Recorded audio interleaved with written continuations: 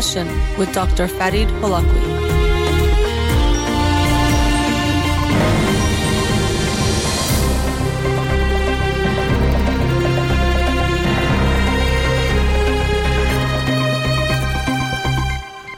Good afternoon. Welcome to In Session. I'm your host, Dr. Farid Holakwi, and I'll be with you for the next 2 hours here on Radio Hamra. Not taking any calls today because I'll be starting with the book and then I have a guest on the show, but you can follow me on Twitter or Instagram or like my page on Facebook to get updates on the show or suggest topics or books for the program. And the shows are uploaded at the end of each week to my SoundCloud page and podcast on Spotify and Apple Podcasts.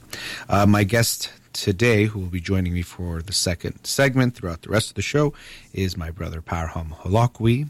We will be talking about the mindset or the psychology of economists, the good and the bad of it, and sharing some thoughts and exploring some ideas related to that. So looking forward to that discussion with him. But since I did not have a show Monday night because of President's Day here in the United States, I'll be doing the book review today.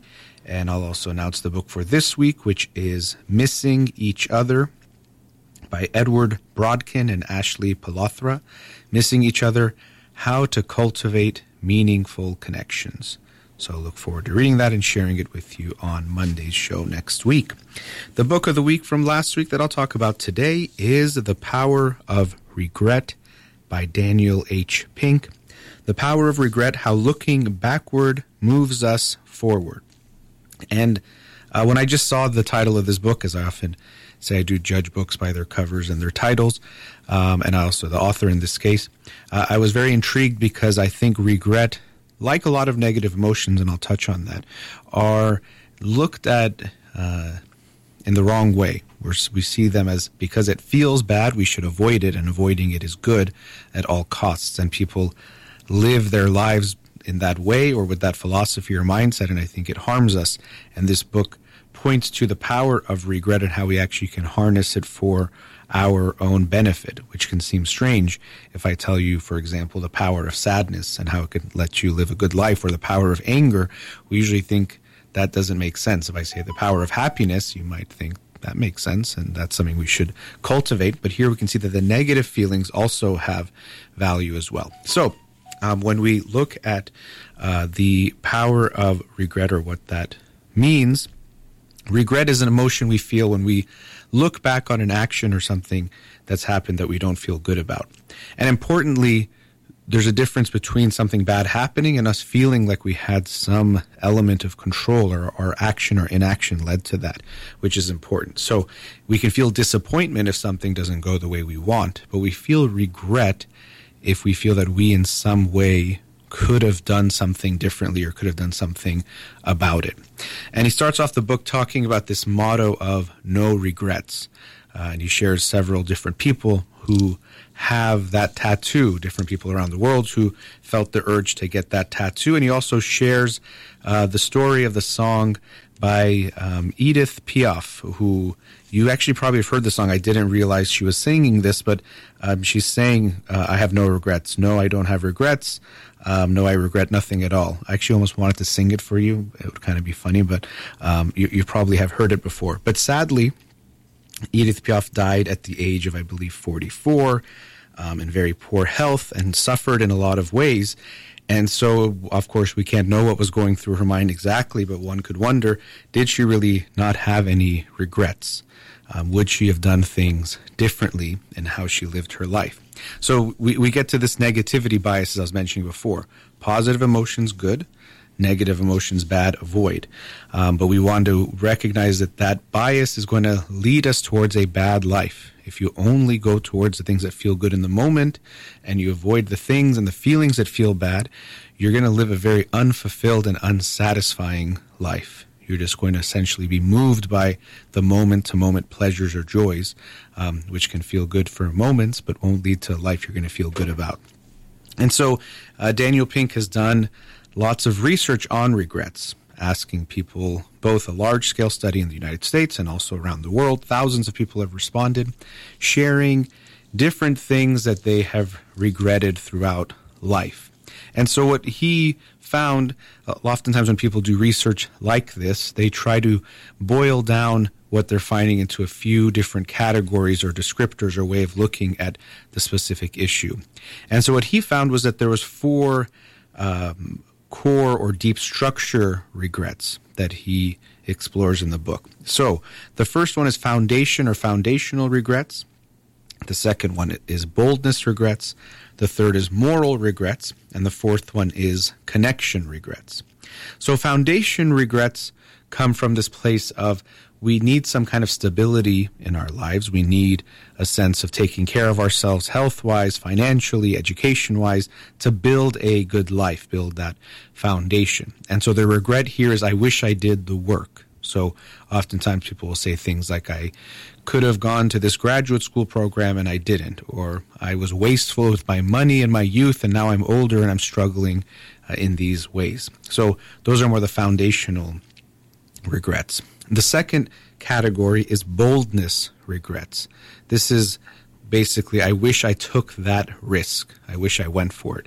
And this is a very common one that people can experience, and as they get to the end of their life, recognize I didn't take these chances in certain ways. I wish I started that business. I wish I approached that creative endeavor. I wish I even asked my crush out, someone that I was interested in. He shares a story of 2 people that met on a train many decades ago and had an incredible experience, but then weren't able to stay connected. So there's that regret of I wish I did more. I wish I got off the train with her was his regret.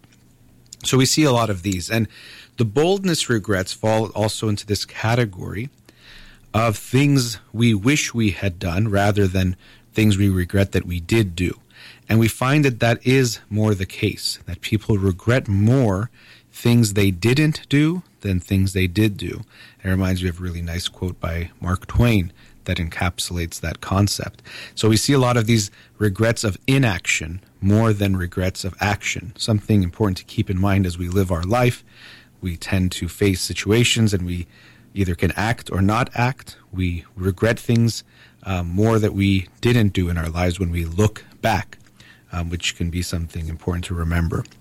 The next category is moral regrets. These are things that I wish I did the right thing. So it could be cheating, whether it's infidelity, to exams, to money things, different transgressions that we do. This is also a category of regret that he found. One of the regrets, I wish I did the right thing, is essentially the regret here. And the fourth category is connection regrets. This is relationships that we did not maintain, put enough effort in. Some people shared some stories like my grandparents would visit and I realized I would get annoyed and didn't value that time, and now they're gone and I wish I had spent more time in that relationship, or spending more time with kids or family, or staying in touch with friends and loved ones. And he shares about how many people have these regrets of a close friend they had in college or early in life and they drifted away. And here he differentiates that friendships or relationships tend to end in 2 categories, rifts or drifts. So a rift means you had some kind of falling out, some fight, argument, disagreement, or betrayal that led to the end of the relationship. But what's more common is drifts, where over time people drift apart. And so that was a very common regret that came up as well, that people would not stay in touch. Just we say we drifted, we grew apart, things like that. And what was interesting is that what he found was that why people would not reach out, one of the main reasons was this sense of awkwardness. Well, won't it be so weird if after 10 years I call this friend up? And how will they respond? But what he actually found and what people find is that when people do, usually people feel really good about it. They think it's so nice. And actually he shares the story of this one woman and her friend from college who they drifted apart. And she does say, yeah, it feels so awkward after 20-something years reaching out to her and saying hello. How do I even begin that conversation? And then he turned it around on her and said, well, how would you feel if she reached out to you? And she said, oh, I would just be so touched and it would be so amazing. And he said, well, if you think about it, more than likely that's the same thing she would feel. So that's another one to keep in mind, that we tend to think if we reach out, it's going to be awkward or weird, but it's usually much less the case that that's going to happen. The person is usually happy and feels good. And I think we actually build these build these things up too much. What do I even write in that first email? How do I encapsulate 25 years of not talking to each other? No, you can just say, was thinking of you, wanted to reach out. Make it simple. Unfortunately, we often put too much pressure on ourselves to do certain things, and because of that, we do nothing at all. We don't check in on a friend who we know is not doing well because we don't know how to break the ice or how to say something, or will I help them enough by the conversation, so we do nothing. And often showing up is 50% of the work, or whatever percentage you want to call it. This is kind of funny that I said 50% because Parham and I will be talking about quantifying certain things and how that could be misleading. But showing up can be a big part of what you can do or what you need to do, and people would like to see from you is just to be there and show up. Now, what I also thought was important in the book is he talks about ways to deal with regret and gives some advice or tips on that. If it's a regret of action, you can try to undo it or change the way you feel about it. Those two things you can do. If it's inaction, sometimes you can't go back, for example, to when you were 20 and study harder, for example. But what can you do with that now? And so this is the part where looking back, of course, can help us in moving forward. So if we look back at our life, we can learn from those lessons. And this is another challenging issue for many people, because he talks about this, that we don't want to just wallow in the feeling. So I think what people are afraid of is, well, if I regret, that means I'm just going to stay stuck in this bad feeling. I'm going to think back to what I did that wasn't good and beat myself up and not be able to move forward. And so if we can, we want to approach it with a non-judgmental mindset. And he does talk about self-compassion and how important that can be in helping us deal with this feeling of regret. But we don't beat ourselves up about it as much as we try to learn from it. You feel that negativity, it's there, but we don't just sit there. By working through it, we actually can learn from it. And so he says feelings are for thinking. So we use the feelings to think, and then through the thinking, we act. We act differently, or we take some actions. And I thought this part of the book was interesting because something I do with my clients in therapy at times, when I see that they seem to be stuck on something that they appear to really want, but they're resisting doing. Let's say enter dating again after being hurt a few times, or entering the workforce in a certain way. And so I'll ask them to go forward, something that he brought up in this book, to when they're, let's say, 80, 85, and imagine their life, and imagine what they might regret not doing in their life if they reflect on that. And at times they'll realize it's things like, I would be upset or down if I never tried to be in a relationship or didn't give myself that opportunity. We can't guarantee it's going to happen, but we can give ourselves at least a chance. And so using regret that other way, so we can look back on our lives, and we should, but you can also try to go forward and reflect back on what type of life you want to live. And by using what he says is these main regret categories, foundational regrets, boldness regrets, moral regrets, and connection regrets, we can then try to live a life that we will regret less. So I actually think it's interesting. We shouldn't think back on our life and think no regrets. We should go forward and think back and say, okay, I want to live a life that I will regret less, or it won't have no regrets probably, but will have as little or few regrets as possible. So I think that's a very powerful tool to reflect on, to also recognize, am I letting my life be driven by the right things? What am I valuing? What am I doing? And importantly, what am I not doing that I might regret if I didn't do, to make sure I do those things? So I really enjoyed this book. There's so much to talk about in each section of it that I thought was valuable.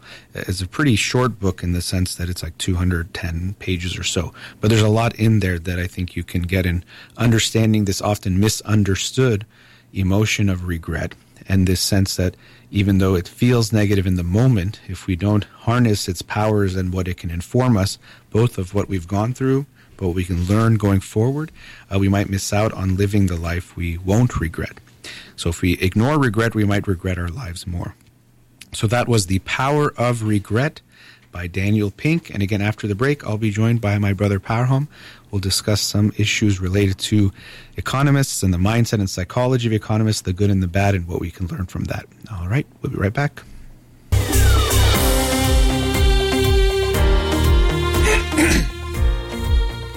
Welcome back.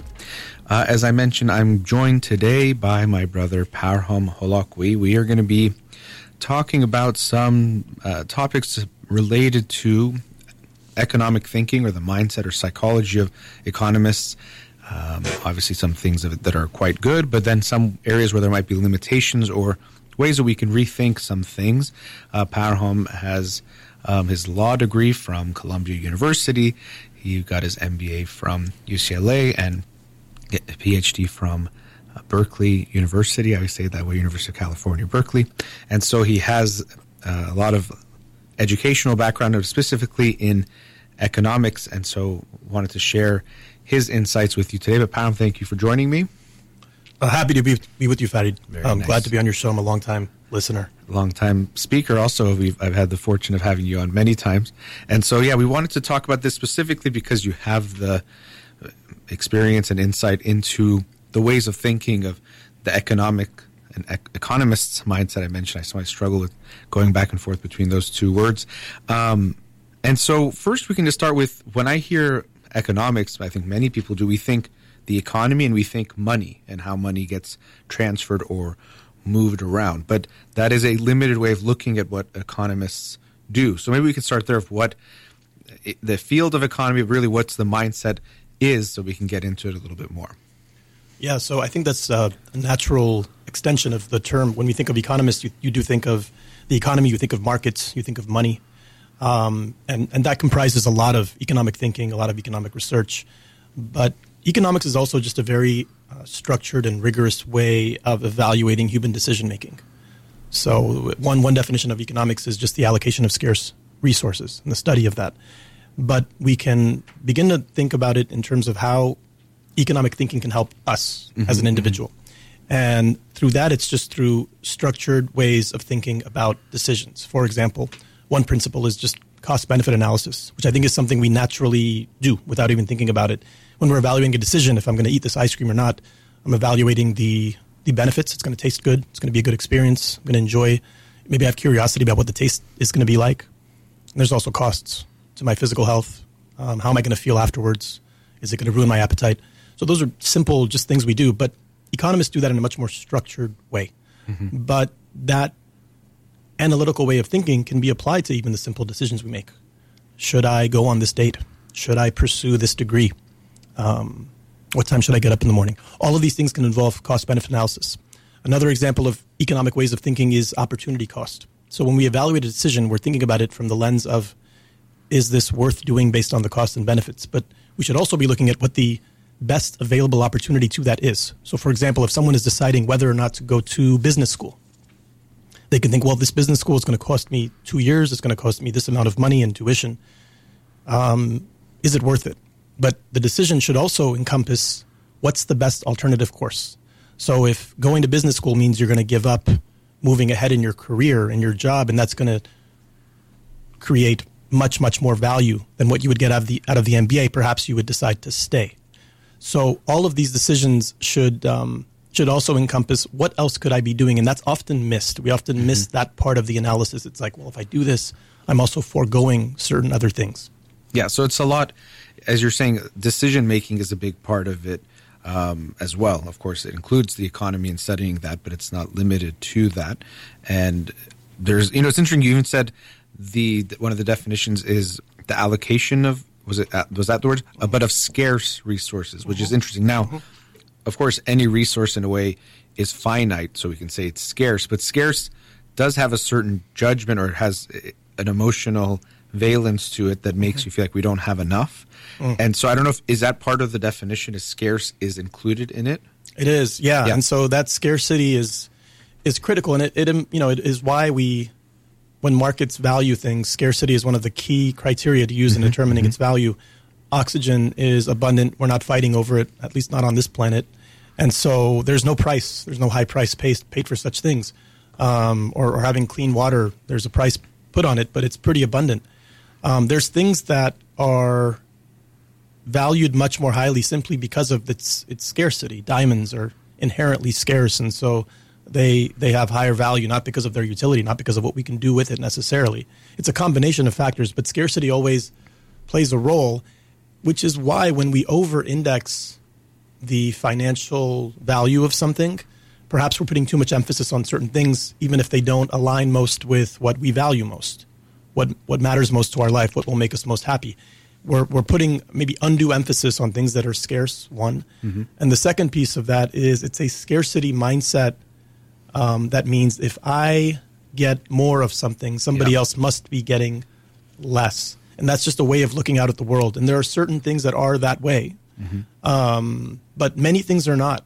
For many things, for example, if I'm giving love to someone, if I'm being generous to someone, there's a way in which I'm gaining something from that, and maybe they're gaining something from that as well. And so it might be what we call positive sum transaction in economics versus a zero sum transaction. In zero sum, you can only get more if somebody else somewhere is getting less. Mm-hmm. And looking at the world that way, the only way I can progress, the only way I can have more is someone else losing somewhere. Mm-hmm. And that just way of looking at the world, I think, leads to perverse incentives and values and preferences in which even when we see someone else getting more, that means perhaps I'm getting less. Everything is seen with a scarcity mindset. If someone else is getting a higher status, is moving up in the job, that means that I'm somehow being left behind. Mm-hmm. So seeing other people succeed with the zero-sum mindset can be something that gives us angst. Yeah, and that's, we talk about a scarcity versus abundance mindset and how that can affect how we approach things. And so if we have a scarcity mindset, there's always that, like the zero sum, this fear, this, also it's like if I can get more, I should always get more. And that's also another thing I think that comes through what you're talking about, that with the scarcity mindset in economics, something that I notice is just like if there's more, it's always good. There's just like we found a thing that we need more of, and if when it's let's say the economy or growth as measured in certain ways that we might even talk about, the ways we choose things to measure things is very important, and so more is always good. How could it be bad? And so the analogy we had talked about before was this sense that it can make sense because economics was important in the modern age of creating the type of comfort that people have in their lives. And so the analogy I like is that if someone is malnourished, giving them food is going to bring them to health.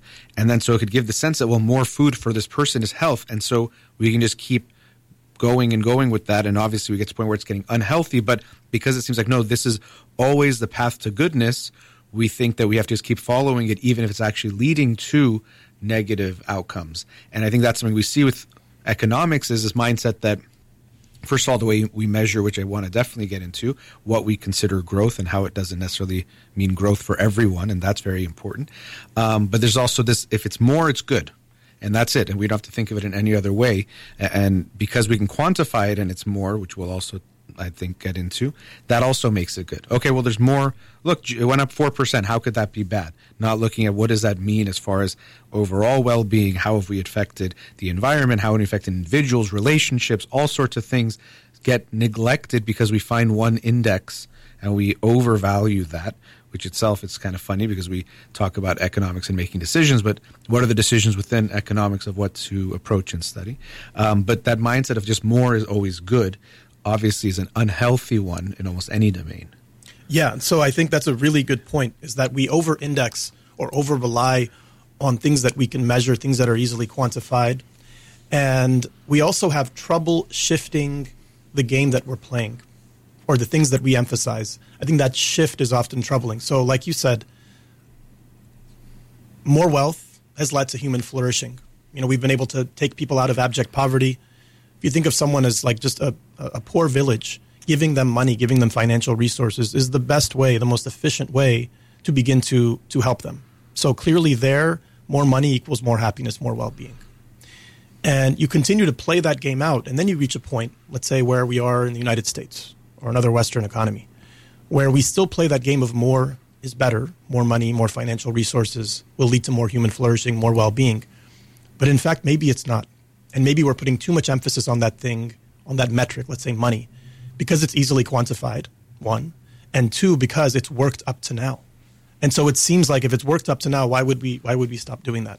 And unfortunately, what the data shows is that we have continuing, let's use GDP as the value. So continuing economic growth, continuing economic progress. We have more than people 20 years ago, 50 years ago, 100 years ago did, the average person. And yet, if you look at the last 10 years, 20 years, rates of mental illness are on the rise, rates of depression, rates of anxiety, rates of suicide are on the rise. And so we're getting richer, and yet our well-being, based on some, again, measures, and some of these are difficult to measure, they're intangible. How happy are people? What's people's well-being? Mm-hmm. We can get into what economists do and other social scientists do to begin to measure those things. But it seems that based on at least a few metrics that we look at, we're not happier, mm-hmm. despite the fact that we have more wealth, the fact that we have so much more and yet feel like there's something missing in our lives mm-hmm. today. Yeah, which I think is a pretty clear indication that more wealth is not going to make you happier, not well-being. And even when I heard you say it, and that's how it's usually presented, is we're wealthier, and despite that, we're not happier, as if there should be this, because we've made that such a clear connection in our mind that that's how it should be, and how could it not be? Because that's how it's presented, and that's how we feel, and more money, more happiness. But it's like, obvious, it's almost like, to me, it's like, well, you were thirsty before, and now you have 500 gallons of water, and you only need, like, let's say 64 ounces a day. It's like, how are you not happy? You have 500. It's like, I don't, more of that is not going to make me happy. There's other things I need. And I think that's what we see happening is when, and there wasn't enough of things. And, even we can tie it into like a hierarchy of needs, Maslow, or, in other ways. Well, yeah, you need to have those basic ones met. Well-being, safety, biological needs, all those kinds of things. And then once those are met, more of that isn't going to make you feel better. There's other things you need, but we can get stuck in that really the more base level. And that's kind of what you see is with overconsumption. It's like we're just staying on those base ones, like more of those things that you need to survive, but it doesn't make you survive more. It's actually killing us in a paradoxical way. Yeah. But that becomes our driving force when it's not going to lead to that greater sense of well-being that we have more access to now, those possibilities for. Yeah. So anytime something comes up that seems to touch on another economic term or principle, I'm going to throw it in. Sure. I'm going to take advantage of the opportunity. So this is the concept of diminishing marginal returns, which I know many have heard of. But using ice cream again, that first ice cream feels really, really good. The second one feels a bit less good. The third one, the fourth one, at some point, it doesn't really do much for us at all. So there's diminishing returns to most things. Most things begin to have some the benefit that we get from it depletes over the every additional one that we get. And so here it's clear, right? So water, having enough water when you need clean water is obviously extraordinarily important. But there comes a point at which the water is not only not benefiting us, it might be harming us. Yeah. And certainly with certain things, food. We today live in a world in which, for the first time in human history, basically, more people die from eating too much than eating too little. That's very, very new. More people die from killing themselves through suicide than through violent crimes that exist in the world. This was not the case before. Most of the harms of the past, of our ancestral past, of humanity throughout the course of human history has come from outside. Those are the threats we face. And I think today, particularly in advanced economies, the threats come from within. They come from within. And that's why I think mental health, mental well-being becomes so, so crucial. And also why, this is the point where I think really, really focusing on here, is how if we over-index on money and other things that we can measure as our signals of success, as our signals of happiness, that may not correlate with what we actually care about, it actually can lead us astray. We can be selling our happiness and our physical health to get more money, our emotional health to get more money, our sense of connection with the people that we care most about to have more status or more fame.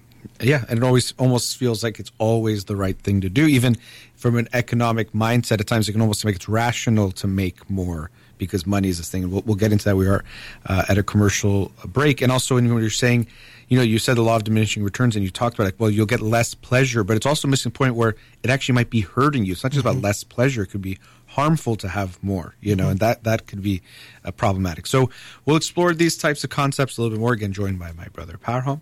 We'll be right back.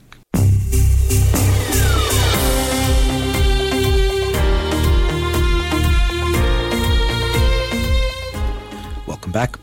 So joined by my brother Parham today, we're talking about economists and economic mindset, and obviously we don't want to just talk about it in a negative way.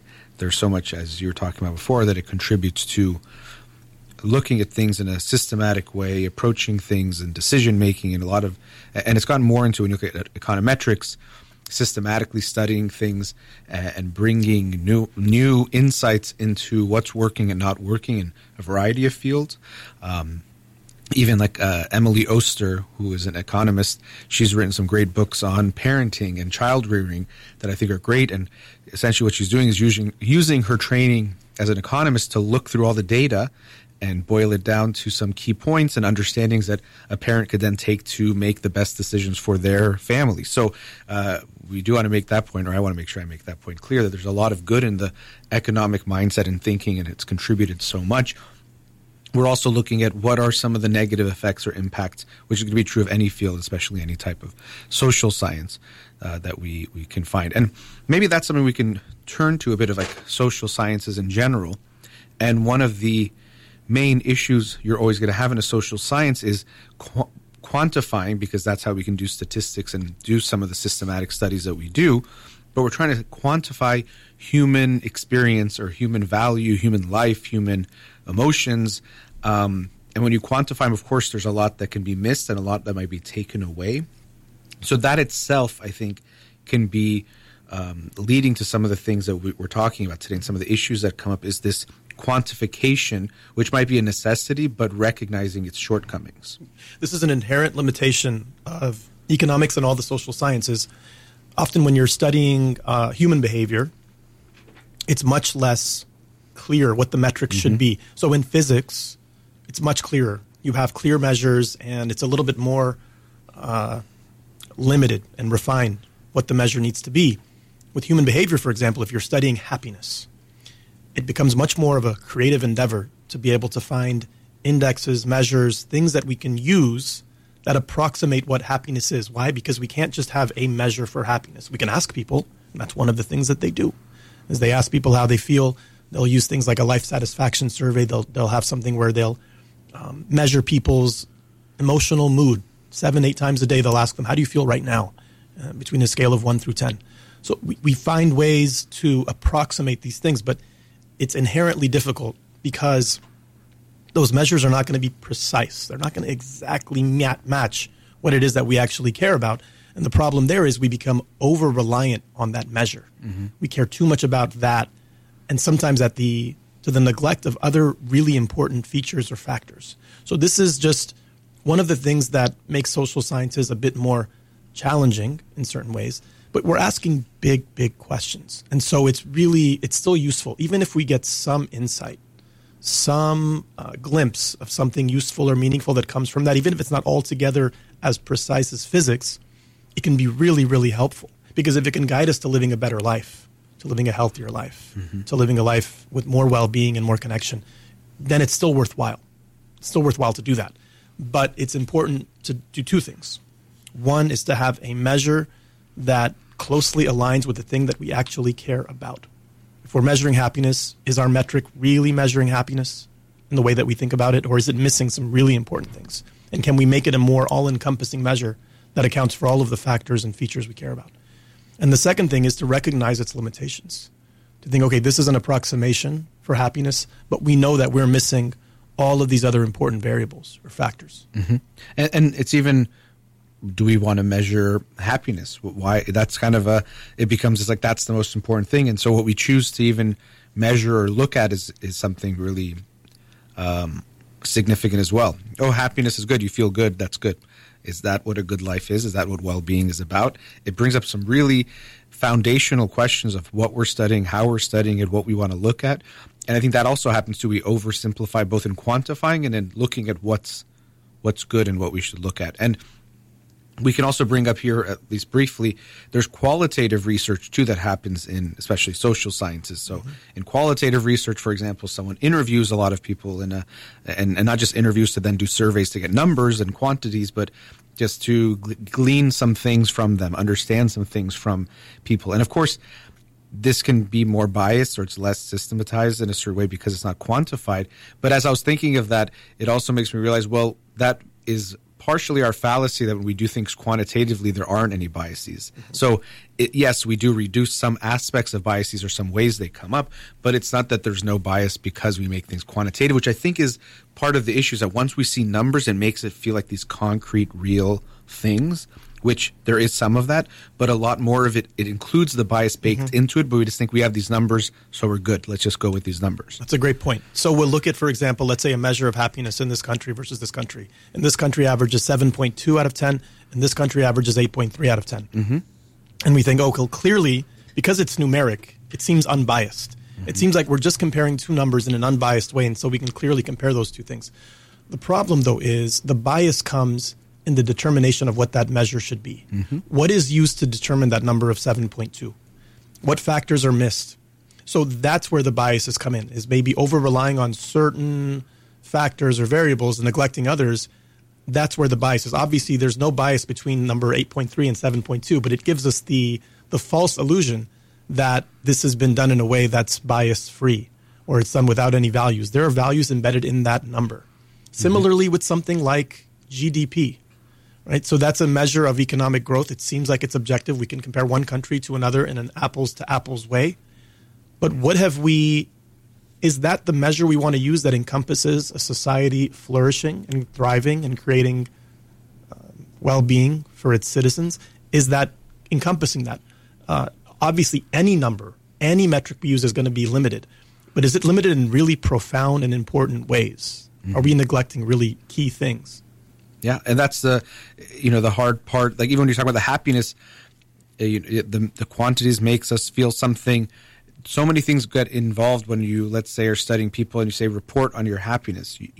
There's cultural effects, and maybe in one culture, it's not good to show you're too proud of your life, or in another culture, it's even more important that you are very grateful for what you have, so you should say you're feeling, let's just say, so this also gets to other issues of when we do self-report and other things, how it can affect research, and we have to be aware of those limitations. But that quantity bias, that quantifiable bias, I've just seen it so much when I look at research or studies and say, these people who are at a 40, they're at a 44, and what does that even mean? And they do look at things like effect size and external validity and other type of research, like methods or research concepts that are important, and they do look at. But I think when we see those numbers, that it fools us into thinking we're seeing something so clear and so real when it could at least partially be an illusion. And so we're not saying don't quantify things, of course not. But I think it's so important to recognize what we're doing when we do that. We're taking something and translating it and then looking at it as if it's like this real thing, and realizing there was a translation process, which means things get lost in translation, as is always the case, So that's the part to me that I've realized. So it's like the quantifying part is one, and also that bias that we have towards things you can quantify easily, which includes money, which is something we'll talk about when we look at economics. But that to me is a big part. Is like we have this bias towards that, and then the bias of when we try to quantify things and seeing it as real. So those are just a few of those themes. I see you smiling, so I think you got something. Well, I'm going to try to save economics and even the broader social sciences for a moment here. So I think, in light of all of the criticisms and the critiques are very valid and important, but there's also heroic work that's been done in the social sciences, and there's been so much progress that can be attributed to finding ways to measure things that are difficult to measure, finding creative strategies empirically to identify what it is that we actually care about. Because if we can't, in general, people will put more emphasis on things that we measure. So if it's quantified, things that exactly measured and quantified. So if it's the money in the bank account, that's an easy thing to measure. It's a clear signal to yourself and to others of how well you're doing in your life. You will put a lot of emphasis on that. Things like how connected are you to the people that you love? It's difficult to measure that. How do you even find you're not going to be able to open up an app on your phone like you can with your bank and see exactly what your status is. Did your portfolio of investments go up by 1% or 2%? It's difficult to do that with your relationship with your children, loved ones, friends. But perhaps, and according to the happiness research itself that we're criticizing, we're not criticizing, but we're recognizing its limitations. It's actually been extraordinarily powerful. But that happiness research suggests that the thing that's going to affect your happiness far more are the connections, much more than making 10% or 100% or 200% more money. So we put more emphasis on the thing that's easily measured. It's what humans naturally do. And we neglect the other things. But it is still extremely powerful to be able to use measurement, and it's been a huge progress in the social sciences, especially with how much data we have access to today. So we're able to, if we can creatively use that data and find useful insights in there that can help guide our behavior and help us, it can be really powerful. It's just, I think what we're really suggesting is important is recognizing its limitations. Mm-hmm. Yeah, I think that's obviously, I'm so grateful for all the people that do social science research, psychology, sociology, economics, all those. It's so important, and I value it highly in a quantitative and qualitative way. I really do value it because of what it contributes. People studying happiness, well-being, I think that's so important. I think what we're pointing out is recognizing limitations and this bias of the quantifiable. It does mean so much. Even when you're saying, okay, someone's like, I want to improve my life, I want to make my relationships better. It's so qualitative and unclear. Like, you can try to rate it and do things, which has some value. Again, doesn't mean rating things has no value. Of course it does. But if you look at your bank account, it's very clear. Oh, I had 50,000, now I have 70,000. I can clearly measure and even a percent improvement. And all those metrics make us feel, even like as I'm saying, it feels comfortable to get a readout of how you improved. Mm-hmm. But then it's like, I just feel better when I'm around my child. It's like, what is that? How do you measure that? How does that mean? Or they feel better around me? Mm-hmm. That lack of being able to quantify it, it's understandable. There's something, because we can't grasp it in a clear way, it can feel like something is missing. Whereas in things that we can quantify, there's a comfort in, we know what we did showed tangible, quantifiable means tangible results. Yeah. And that feels really comforting and good. So it feels like that's not a waste because we see this impact. Where, going back to opportunity cost, what else could you have done to improve your life that maybe was less measurable in that same way? Yeah, and I think the reason to keep emphasizing this, I know we've harped on this, is that what it leads to is neglecting those things, neglecting the things that are intangible and difficult to measure. And so we put less emphasis on those things. It's the reason why it's like almost become, this common theme, this almost story of the person who overworks, becomes a workaholic, and loses connection with their family, with their kids. It's become such a common thread in, for example, the capitalist economy that we have. We see that happening over and over again. People neglecting their own well-being, their own physical health, because they want more money. What are they doing there? They're putting more of their emphasis on the thing that can be easily measured. They've had success in that, so it kind of reinforces their desire and their motivation to continue on that. And we're neglecting other things simply because it's more difficult to measure. We don't have a clean way of approaching that. With physical health, for example, right now, we have more things that track us, and we have things that track our physical health in ways that can be measured, that try to approximate what our physical health goals are. That also tends to be a little bit, not completely one-to-one and clear, but it gives us some indication, some signals of whether we're making progress and lessons we can use for the future. But with things like relationship, with things like meaning, I think that's when we need to do the work. Yeah. And that work is tough. And it might even mean this is where we can almost sound like there's a irony, or we're like, we have to be aware of, because some of it is, we might quantify some of those things that we're saying are important too. So it's not to say quantifying is always the wrong approach, but it's realizing that things that are easily quantifiable become more pronounced in the way we look at our lives and measure things. Someone, like you're saying, someone's like, well, if I work this weekend, I'll make $500 more for my, for my family and taking care of them. Whereas like spending time with them, you don't get some clear number of, relationship points or, connection points. And so it is recognizing, I think that's what we're saying, is that one of the issues is we have to be aware of how we can get lulled into a comfort with the numbers, that it means we have to stay in this more challenging space of some more unknown, sometimes are unquantifiable. Doesn't mean anything goes and we're promoting chaos and everything is the same, but it's recognizing that some things that matter we can't measure so clearly, or we haven't been able to, or we're still learning how to, but things that are easily quantifiable can mislead us into thinking those are the most important things. So we are at another commercial break. After the break, I'll continue the discussion with Power Home. We'll be right back.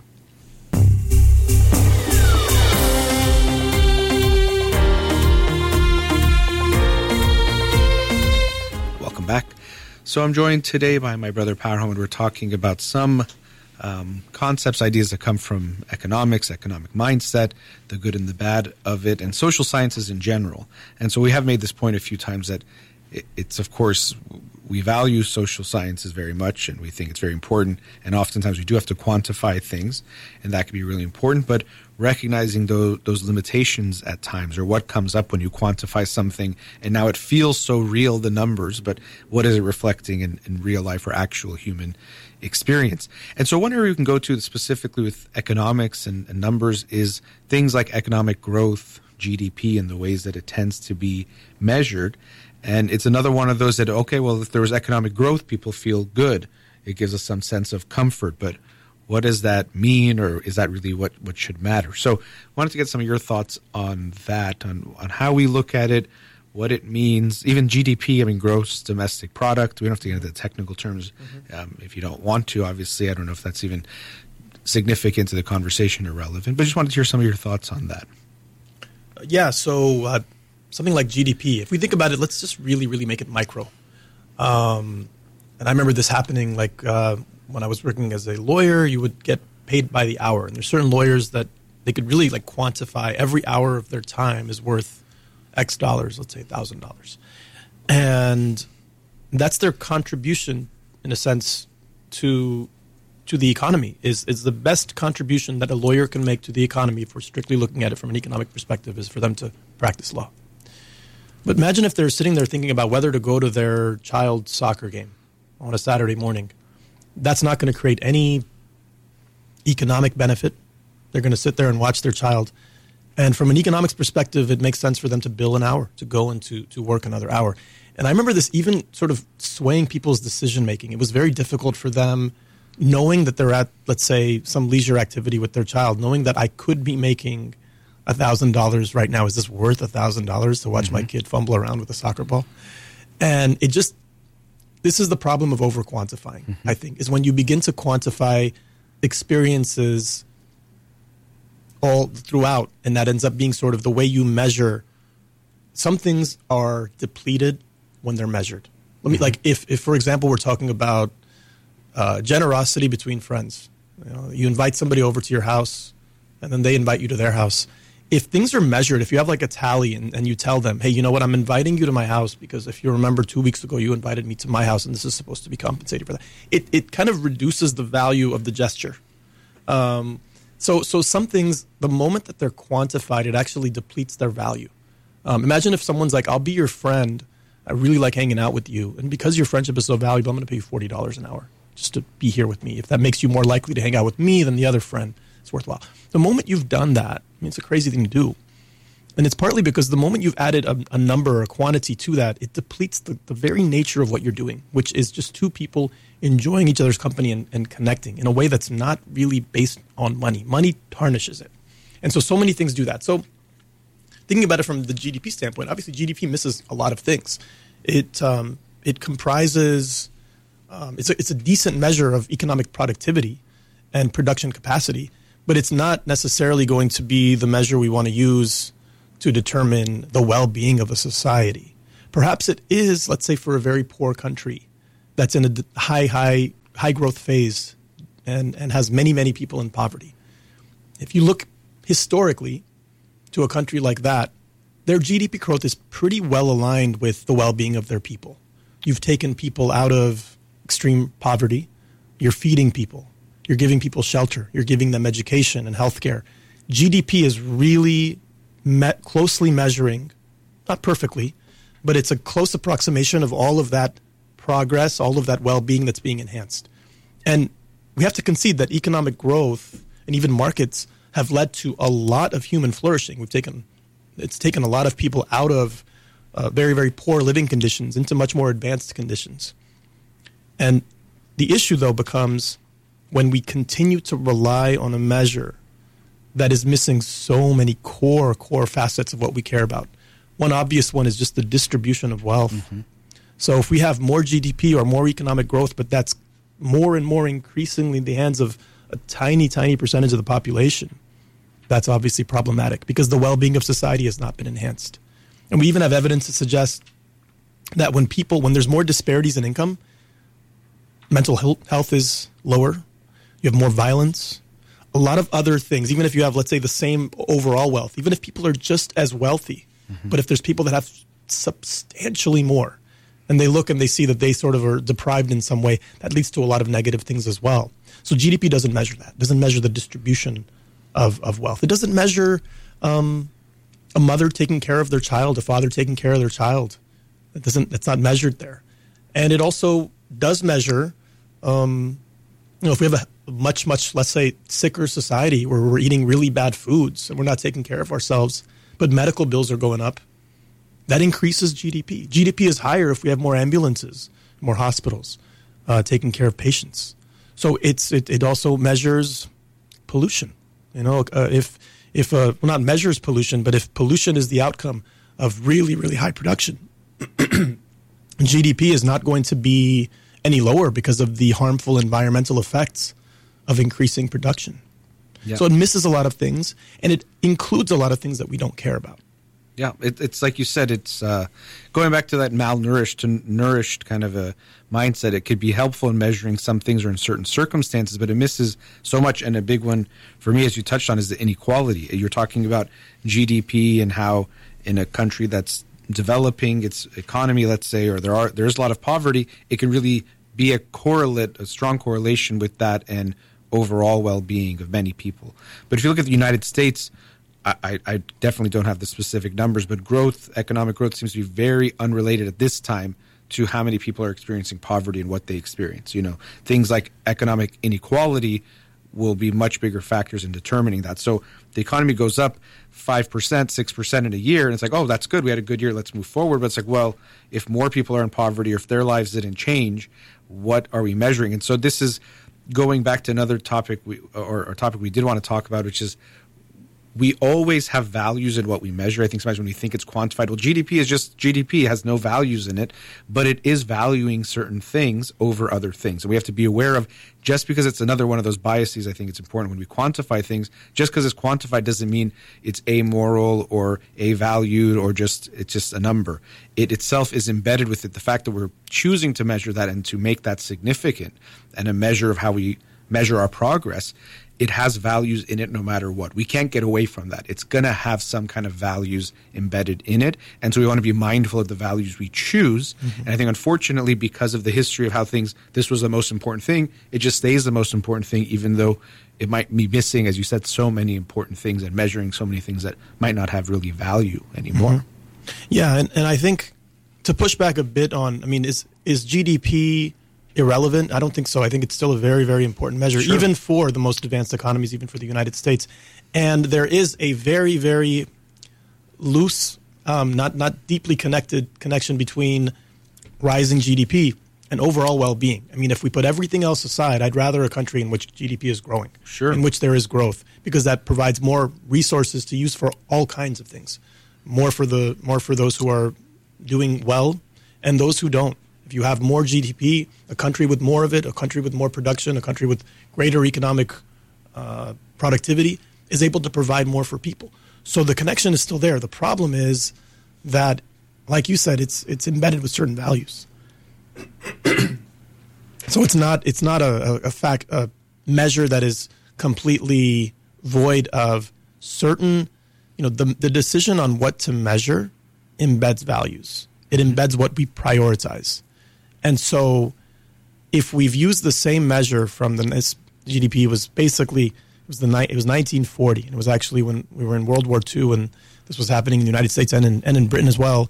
They wanted to find some measure to encompass the country's overall productive capacity and production for the year. And which is another example. In times of war, GDP is very, very high. The whole war-making capacity involves a lot of production. All resources are put towards manpower and physical resources. Our productive capacity is put towards the war effort, especially in a massive war of that scale. And all of that is being put to use to destroy the other side, to win the war. Even if it's a war in which you believe that this side should win, ultimately, better to live in a society with lower GDP and no war than one in which you have GDP flying through the roof, really, really high growth, and all of those resources are being put to effectively killing the other side, killing another group of people. And so that's the thing. It's not to say is it good or is it bad? It's like it's very much a thing, but a very small slice of understanding. It's like, because even you said you can take care of more people, but then if you don't, then what's the point of having more GDP, right? That's the issue I always have with it. It's like, oh, there's growth, okay, and that means better because there's more things. It's like okay, but if people are dying from avoidable things, it's actually, maybe I'm going to go to this because it's such a powerful, I think, connection. You're saying we'll put so much money to invest to go to war to kill the other side, but what we see is we don't put a lot of resources to take care of and save the people in our own country, which we could do. We could have a war on, the wars on usually don't work, but a war on poverty really is what we could have, where it's like, okay, people are like dying from not having enough. Let's just get everything in motion to help those who are poor. But we don't do that. But to kill the other side, which is, yes, we think to preserve ourselves and our well-being, we will change the whole function of the economy. And I think that's something, that's why I think, it's not to say GDP is bad, but if we look at that and say we're done, I think we're missing so much. And again, there's always going to be values here. For me, the value is if the inequality is huge, that we should not let that be significant and we should minimize that. That should be a big, that's more important than growth to me, in my way of looking at things. And now, yeah, more growth might even allow you to take care of inequality more because you have more to take care of more people. But if you have more growth and inequality grew, to me, that's a bad year. You did poorly as a country that year. You can say, oh, we had 8% growth. What an amazing year. But if it all went to the hands of certain people and many more people are suffering, that to me is just really like, what are we even doing? What are we measuring? And this is what I mean by we can get lulled to sleep by the numbers, like, oh, 7% growth, 8% growth. What a great year for the economy. And miss that literally what that also means is kids were dying from things that we could have saved them from, but we feel like we did a good job. So that's where I think I recognize the limits in those things. So it's not to say GDP has no meaning, but it's a measure, but it can become the measure that, indicates how a country did economically with its resources. Yeah, there's an analogy I like that talks about how in social sciences, particularly economics, there's a tendency to focus on where the data is and on things that are easily measured like money and GDP. Is the drunkard who's looking for his keys, someone who's drunk, looking for his keys, and they find him and he's just sitting under the lamppost. Just sitting on the lamppost, he keeps looking for his keys in there, and they ask him, did you leave your keys by the lamppost? He said, no, it's just this is where the light is. So he's spending all of his time looking there, even though there's no reason to believe that that's exactly where his keys are, because that's where the light is. The data is where the light is. Money is where the light is. That's so easy to measure, and so it's easy to get preoccupied with that one thing that we can measure. But if we're really looking for the keys, and here, if we're really looking for well-being, how do we enhance overall happiness for a society? We can't just be looking under the lamppost because that's where it's lit. But that's also where we're putting the light in this case, right? It's not just like it's not measurable to measure inequality or these things. So it's, that's a big where, and the people who have the lights they're paying the electricity, so they put it where they want to measure it. So, that you're right. There's some places where we have data, some places we don't. But in this case, we're not people that are, GDP 7%. It's not that they can't see anything else. That's the only place they're shining their light to measure that. Because we were talking about the Gini coefficient, which itself is an inequality measurement, but a very crude one because it's like one number, let's say. But there's way more ways to look at it. But it's what are we valuing? So that's what and we have to go to commercial break and we talk more about. We have to recognize that what we measure has values and morals and biases in it. There's no just like, and I think people think, if it's GDP, it's just a number. I'm not doing anything about it. I'm just measuring this thing. I'm not putting my values on it, but inherently it does have certain values. It benefits certain people more than others. It does value certain things and human experiences more than others, or human development in certain ways, or the way that the world is going. And so that's something that we have to recognize, and I think we have to be more conscious and mindful of, recognizing the values are there. What are the values we're choosing rather than the ones that we think are default? There's always going to be something that's a default that we choose. But let's go to another commercial break. We'll continue after a few minutes. Welcome back. So my brother Parham and I, we've been talking on a variety of topics related to, beginning with economic thinking and mindset and how that relates to other things, quantifying things, and how that can, of course, be very meaningful to study things related to the social sciences and human experience. But we can gain something from being able to study in a certain way, but we lose something, or we have to be aware of those limitations as well. Maybe a different direction we can go into these last couple of segments or another area I think is always important when we look at economics and rational thinking. And so there's classical or traditional economics, which has, what is it called, homo economist or something, where it's like people just make the best rational decisions all the time, and they're doing that in every moment. And then there's been now behavioral economics, a whole field that challenges that. So I don't know if you want to share some thoughts on that, this traditional rational, because I think it also relates to some of these things we've talked about and how we measure things and how we look at things.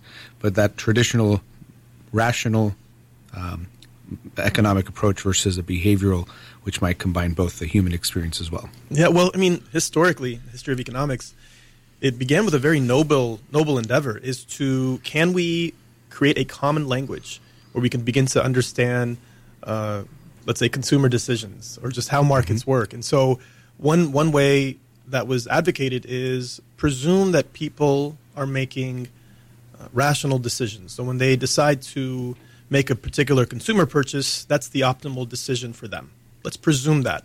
And it's a principle known as revealed preference. So if someone decides I'm going to buy this home with the money that I have, we presume that that's the optimal thing for them to do, that they've taken account of the costs and benefits, the alternatives, the opportunity cost, and the decision they've made is the proper one. The problem with that, and this was challenged by what was a field known as behavioral economics, which was integrating other behavioral sciences, particularly psychology, into how we evaluate economic decision-making.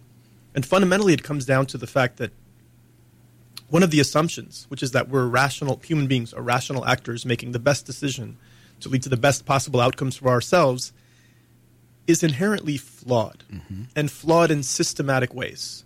So the rebuttal that the neoclassical economists would have is that, but on average, what better approximation do we have than what people are revealing themselves to do, presuming that they're being rational?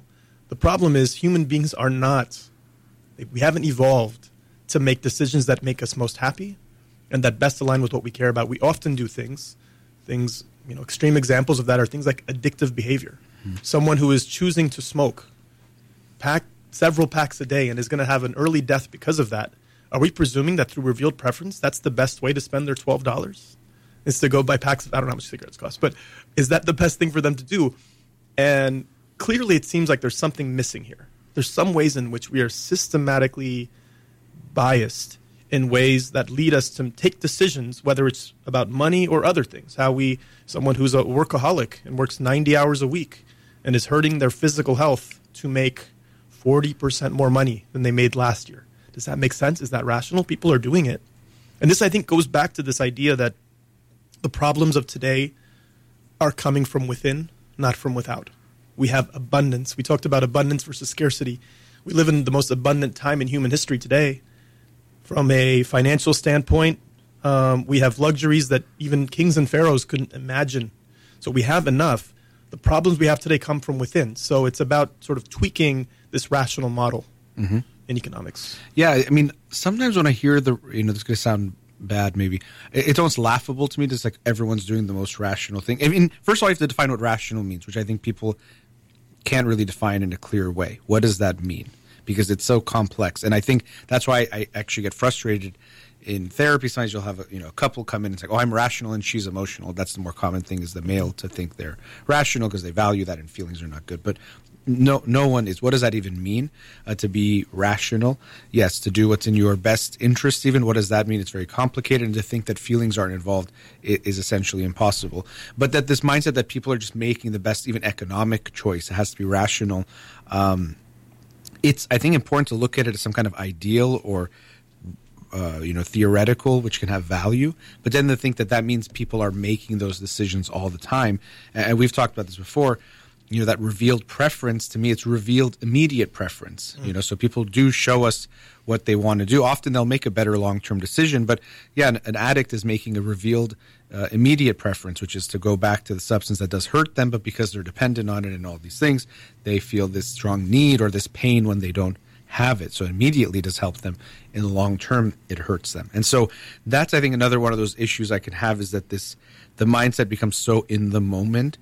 and it values certain things like money, like you've talked about before, about if you're going to go watch, the son play a soccer game, but you can make $1,000 working. What's worth what, And putting money as the ultimate quantifier of things. Sometimes that also happens with utilities, like how much is something worth. And I think that inherently makes money the measuring stick of everything. Well, if there's more money, it has to be better. You don't have to even think about anything else, or at least you can justify your reasons, right? It had more money there. Okay, no one's going to ask you anything. But if you say, well, it felt better to do this, I felt I'd be closer to my family, it's like, we're going to need more explanation, or we got to make sure, and maybe that was stupid or irrational. So I know I jumped a bit. I was very irrational in what I shared. Very irrational, actually. But, that to me is an interesting thing. When we've talked before about this because you've studied behavioral economics in depth, that to me it's always almost laughable, this mindset that it's like this traditional way of thinking that it's like people are just making the most rational decisions all the time. Again, what does rational mean? But also that they're going to make the best decisions for themselves. I think it's laughable when we look at human experience. Wow, that's an attack. That's an attack on neoclassical economics. And let me try to... it's good to sometimes, and I guess this is what you get trained to do is when you're in law school, is you have to defend the side even if you don't completely align with it. But it's important to share. I mean, obviously I know there's value in it, but yeah, it's good for you to present that side of it. Well, not only that, I think it's important to know the weaknesses of your argument better than your opponent, and to know their strengths, hopefully better than they do. If you're already anticipating and recognizing all of the strengths they had, I like, there's this concept of the straw man argument, where you really like bring down your opponent to a really, really small, almost easily defeatable version of themselves, and then you crush it. And that's seen as a fallacy, an argument that's not really a persuasive argument if you break it down. But it's even better to do the opposite, which is you strong man. What's it called? You make them as strong as possible. Mm-hmm. You make the strongest possible case for your opponent, and you defeat that. You concede this is you at your strongest, and I still believe there's flaws. So, with all of that preamble, I think even the best neoclassical economists, and this obviously was the history of economics, but many still subscribe to that today. Many very prominent, powerful, and influential economists. What they would argue is that, of course, human beings are not always making perfectly rational decisions. This is true.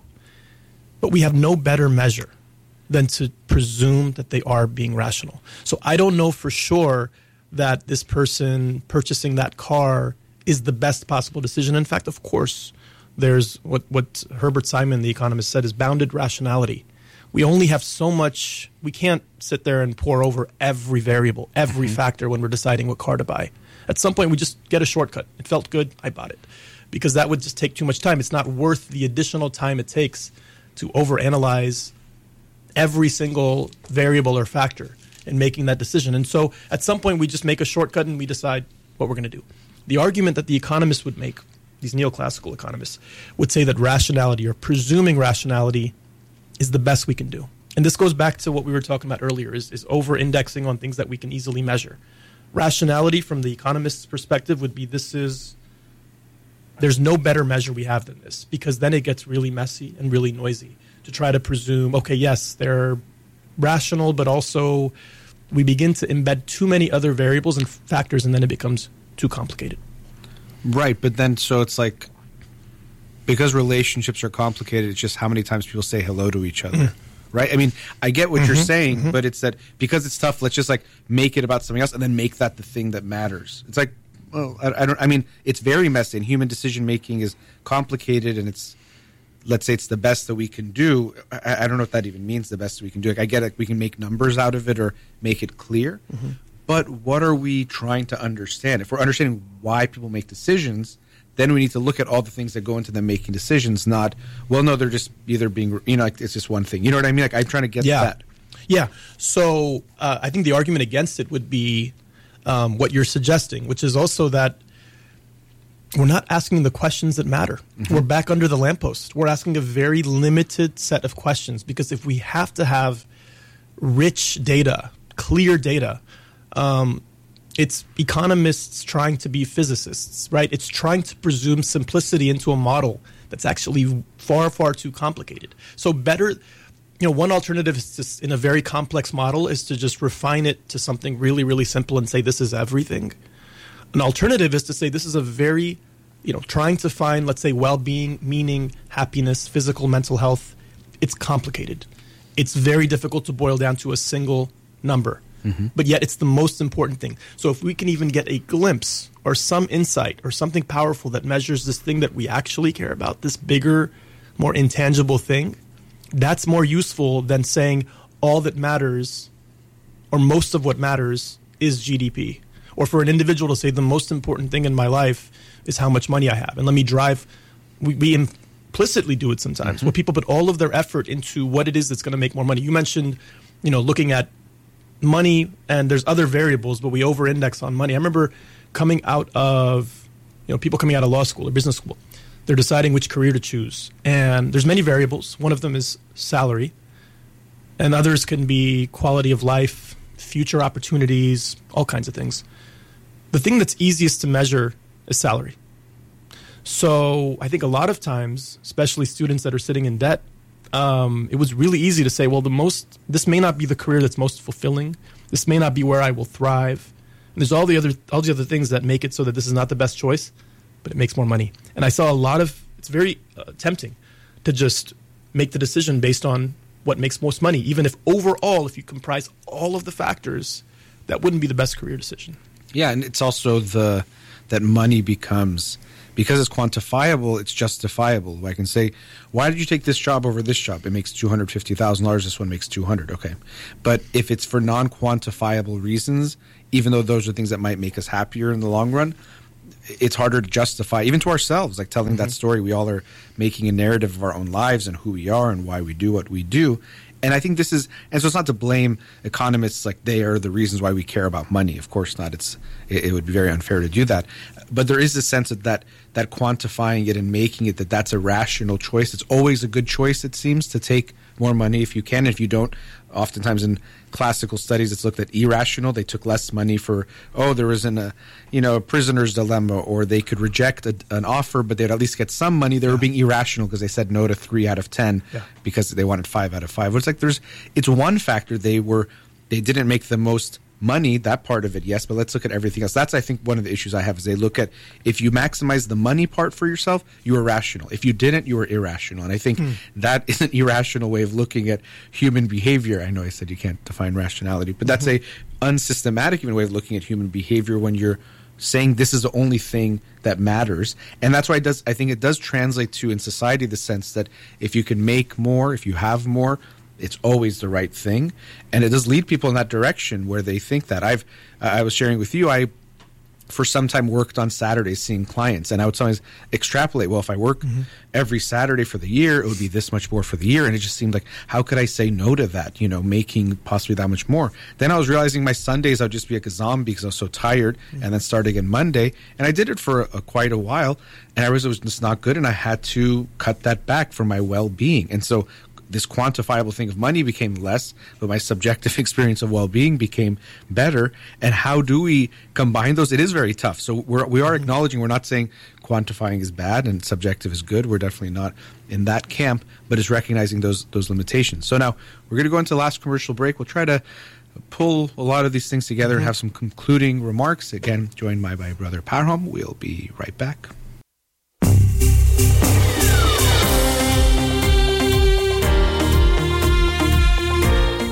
Welcome back. So with my brother Parham, and I kind of joked with him before the break that no economists were harmed in the making of this podcast today, because I do feel like I was emotionally harmed. Emotionally, they weren't. That's not as quantifiable, so I'm okay. You can't quantify it. No, so I think we did do some of that, and I think it was more of understanding the limitations. And I actually do have some issue with like the rational thing is a big one for me, and emphasizing money. And that being the most important metric, and it becomes that way for so many people. And again, it's not just economists, it's just something that has become part of our social experience. And money means something. It can mean security, safety, status. It has a lot of meanings to it that in a societal level as well. So definitely some redeeming words there when it comes to economists and studying the economy. But we wanted to wrap up today bringing it back to some of these things, like what we measure and how we measure. We're talking about a nation's well-being, and then bringing it back to the individual, because as I mentioned earlier, no matter what you measure, there's values embedded in that of why you're choosing that and how important you make that, and if you only measure that. So if we only measure GDP, we're saying economic growth, which will be biased towards some people versus others. If you focus on inequality, it will include more people, and then some people might say, well, that's being too, they'll have issues that come up with that. So there's those things we can talk about. I don't know if you have any thoughts on what we measure from an economic standpoint and how that reveals some values itself. It definitely does. And I think just even, again, to rescue economics for a moment, I don't think anyone believes that economic models or economic metrics are all encompassing. There's this quote, all economic models are wrong.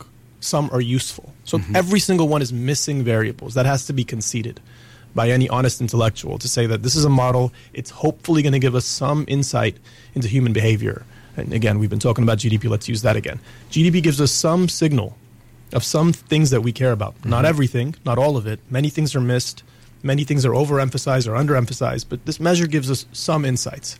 If it does, then it's a useful measure as long as we concede what it's missing, as long as we concede its limitations. Yeah. It can still be useful.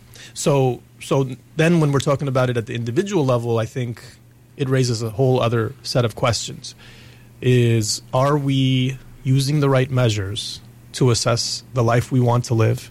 And are these measures that we're using going forward? So we can't change the past, but we can change what we focus on going forward. Am I measuring the things and focusing my energies and attention on the things that are most likely to lead to the life that I want? Yep. And I think that's what we wanted to bring it back to.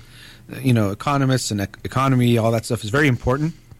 I find it intellectually quite interesting and things that we do need to make changes in. But bringing it back to ourselves individually, how will you measure your life? A great book by Clayton Christensen with that title, How Will You Measure Your Life?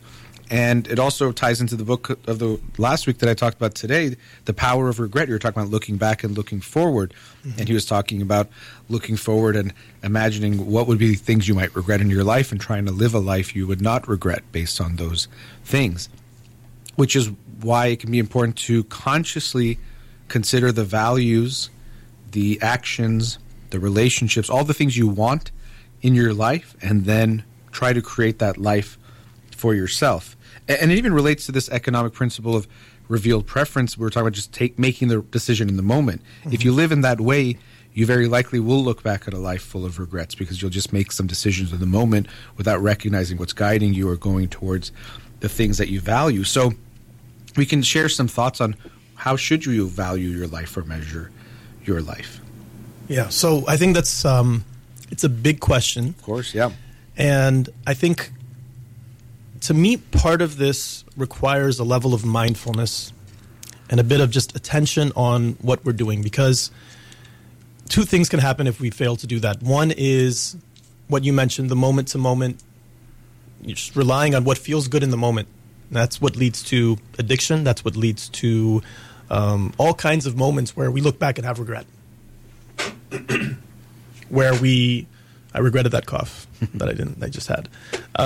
When we have regret is when the values that we have are not embedded in the way that we live our lives. I think that's what it is. We look back and we realize, oh, wait a second, that's not what I wanted to focus my energy or attention on. Even within a day, one might look back and say, oh, this weekend, I really had a different set of things that I wanted to do, and that didn't happen. And I think part of that is just being mindful and having self-reflection and self-awareness to recognize what are those things that I care most about. Because otherwise we're just going to be going with what society or what factors around us tell us are most important. That could be influences like what we see in the media, be it social media or traditional media, influences from what our job tells us we must be, what is valued by others. Because we don't have values within ourselves, we have no choice but to just incorporate the values of others. And if we excessively care about what other people think, we're going to value those things. If they value having material wealth and having a nice home and nice car, that's the most important thing to them. We're going to make sure our life is prioritized around those things that look best to them. So that those are places where when we don't have those values, when we're not self-aware enough to recognize what matters most to me, we rely on those external cues for what to emphasize and what to focus on. Mm-hmm.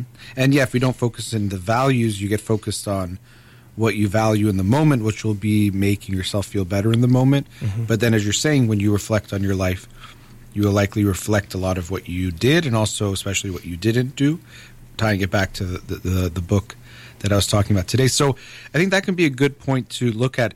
You know, you're talking about scarce resources, and one of our scarcest resources that we all have is time. One that we don't like to talk about, but one I've talked about much more on my show in the last couple of years especially, that we are going to die. I know people don't like to hear that. Even saying it almost sounds funny, but all of us will die. We have a finite amount of time, and so we have to look at that in a way of, I don't want to regret the way I used this time. And so one of the biggest things that we find when we look at meaning and value in life is the relationships that we have. Mm-hmm. He talks actually in his book about that, the Harvard study that's been over 80 years with some of its participants, but it added more people later on to try to balance a little bit more the individuals being studied. But the quality of relationships, love, essentially, I know it sounds cliche, but that was the biggest predictor of our well-being. It's almost funny, the quality of the relationships, not the quantity, going back to this distinction we kept making today. Mm-hmm. So it's not that if you have 2,000 friends on Facebook, you're going to be happy, but it's if you have some close people that you feel a meaningful connection with, you feel supported, you have better health outcomes, well-being outcome, happiness outcomes, less mental health issues. All these things comes down to that. So that to me is a big one, relationships. Doing something, that itself is meaningful. Doing something that you find meaningful and contributing to the world and sharing of yourself. So this also relates to the boldness regrets that were described in the book, of taking chances, of taking risks, of showing more aspects of yourself to the world and giving that to the world as a gift from you to the world that you also get to benefit from. I think that's also important. So relationships and doing something meaningful are really important. Anything you want to add on this theme? Yeah, I think along the lines of all of these themes, the problem with over-relying on pleasure and what feels good is that it often, what feels good in the moment might be picking up your phone and checking, scrolling through Instagram. Or the Champions League scores, like I was doing. Like you were just doing. Yeah, you were doing that. We'll do that thing that feels good in the moment. Mm-hmm. And feeling good in the moment may not be what actually leads to the things that we actually care about, especially when these things are designed to be tempting enough to capture our attention. We live in what's called the attention economy. The most valuable resource is the attention of people, especially when you have so many options today. So getting people's attention is a very valuable currency. And so if we just give in to what the external cues are driving us towards, we're going to just do the thing that feels good in the moment, which is not that different from someone who's engaging in any kind of addictive behavior, addiction to anything. And so this is, again, why I was emphasizing the importance of mindfulness and self-awareness to live a value-driven life, because we have to, one of the things that leads to the things we actually care about often will begin with discomfort. Mm-hmm. Our ability to tolerate discomfort, uncomfortable emotions, struggle. Think about it. Anyone who wants to go get to finish a college degree is going to go through some struggle. If you want to finish medical school, you're going to have to go through some pain. You're going to have to stay up nights. You'll have friends that are out having a good time, and you're going to have to say no to those things. A meaningful relationship requires some pain, some discomfort, some struggle. The meaningful things in life, they often begin with pain. They begin with discomfort. They begin with uncomfortable emotions. So what happens if you rely on pleasure? You're not going to engage in those things. Mm-hmm. And so that's actually, for me, a big theme on my show, but in this creating a good life, paradoxically, it's that you have to embrace negative feelings if you want to live a good life. Mm-hmm. And I think that's one of the issues I have sometimes with research on happiness, where it's like, do you feel good? Mm-hmm. If you feel good, good life. If you don't, bad life. And so if you don't embrace negative feelings, today I talked about regret, sadness, anger, all of those ones that we think we should just get rid of, you won't be able to live a good life. You can't live a good life. And so I think the paradox is that most people think I'll live a good life when I get rid of all the negative feelings, not realizing that actually incorporating those negative feelings, the ones that feel negative in the moment, into your life are the only way you can live a good life, a meaningful life, a fulfilling life, is to experience those things. And so one of the values we have to have is to recognize we have this positivity bias, which also could be like the money bias we were talking about before, that more positivity, more good. more money, more good. I know that's really bad grammar with that, but but the sense is that if you have more of that thing, it's good, and less of the negative. But we shouldn't look at it as like kind of debts and income. It's like we want to go into those negative feelings more, which sounds strange to have that good life. But like you said, a value-driven life, not just a pleasure-driven life, will be more likely to lead you to a place where you feel satisfied with the life that you've created. Yeah. So I think to sum it up, from my perspective, it's we over-rely. If we just give in and are not mindful, self-aware, and self-reflective on what we care about, what the traps that we can fall into, I'd say, are two traps. One is the pleasure trap of this feels good now.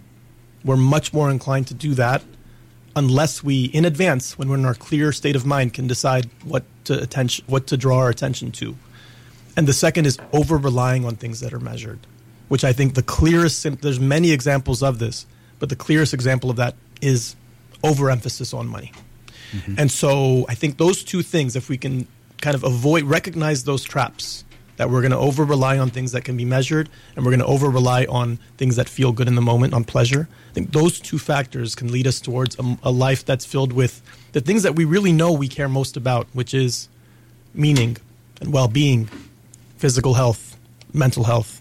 Those are the things that drive our happiness, and yet it's easy to neglect those things for pleasure and for money, because those things are very tempting and they're more immediate sometimes as well. Yep.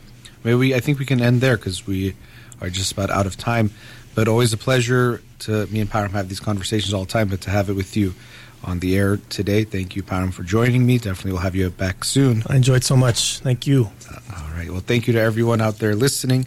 Again, a big thank you to Param.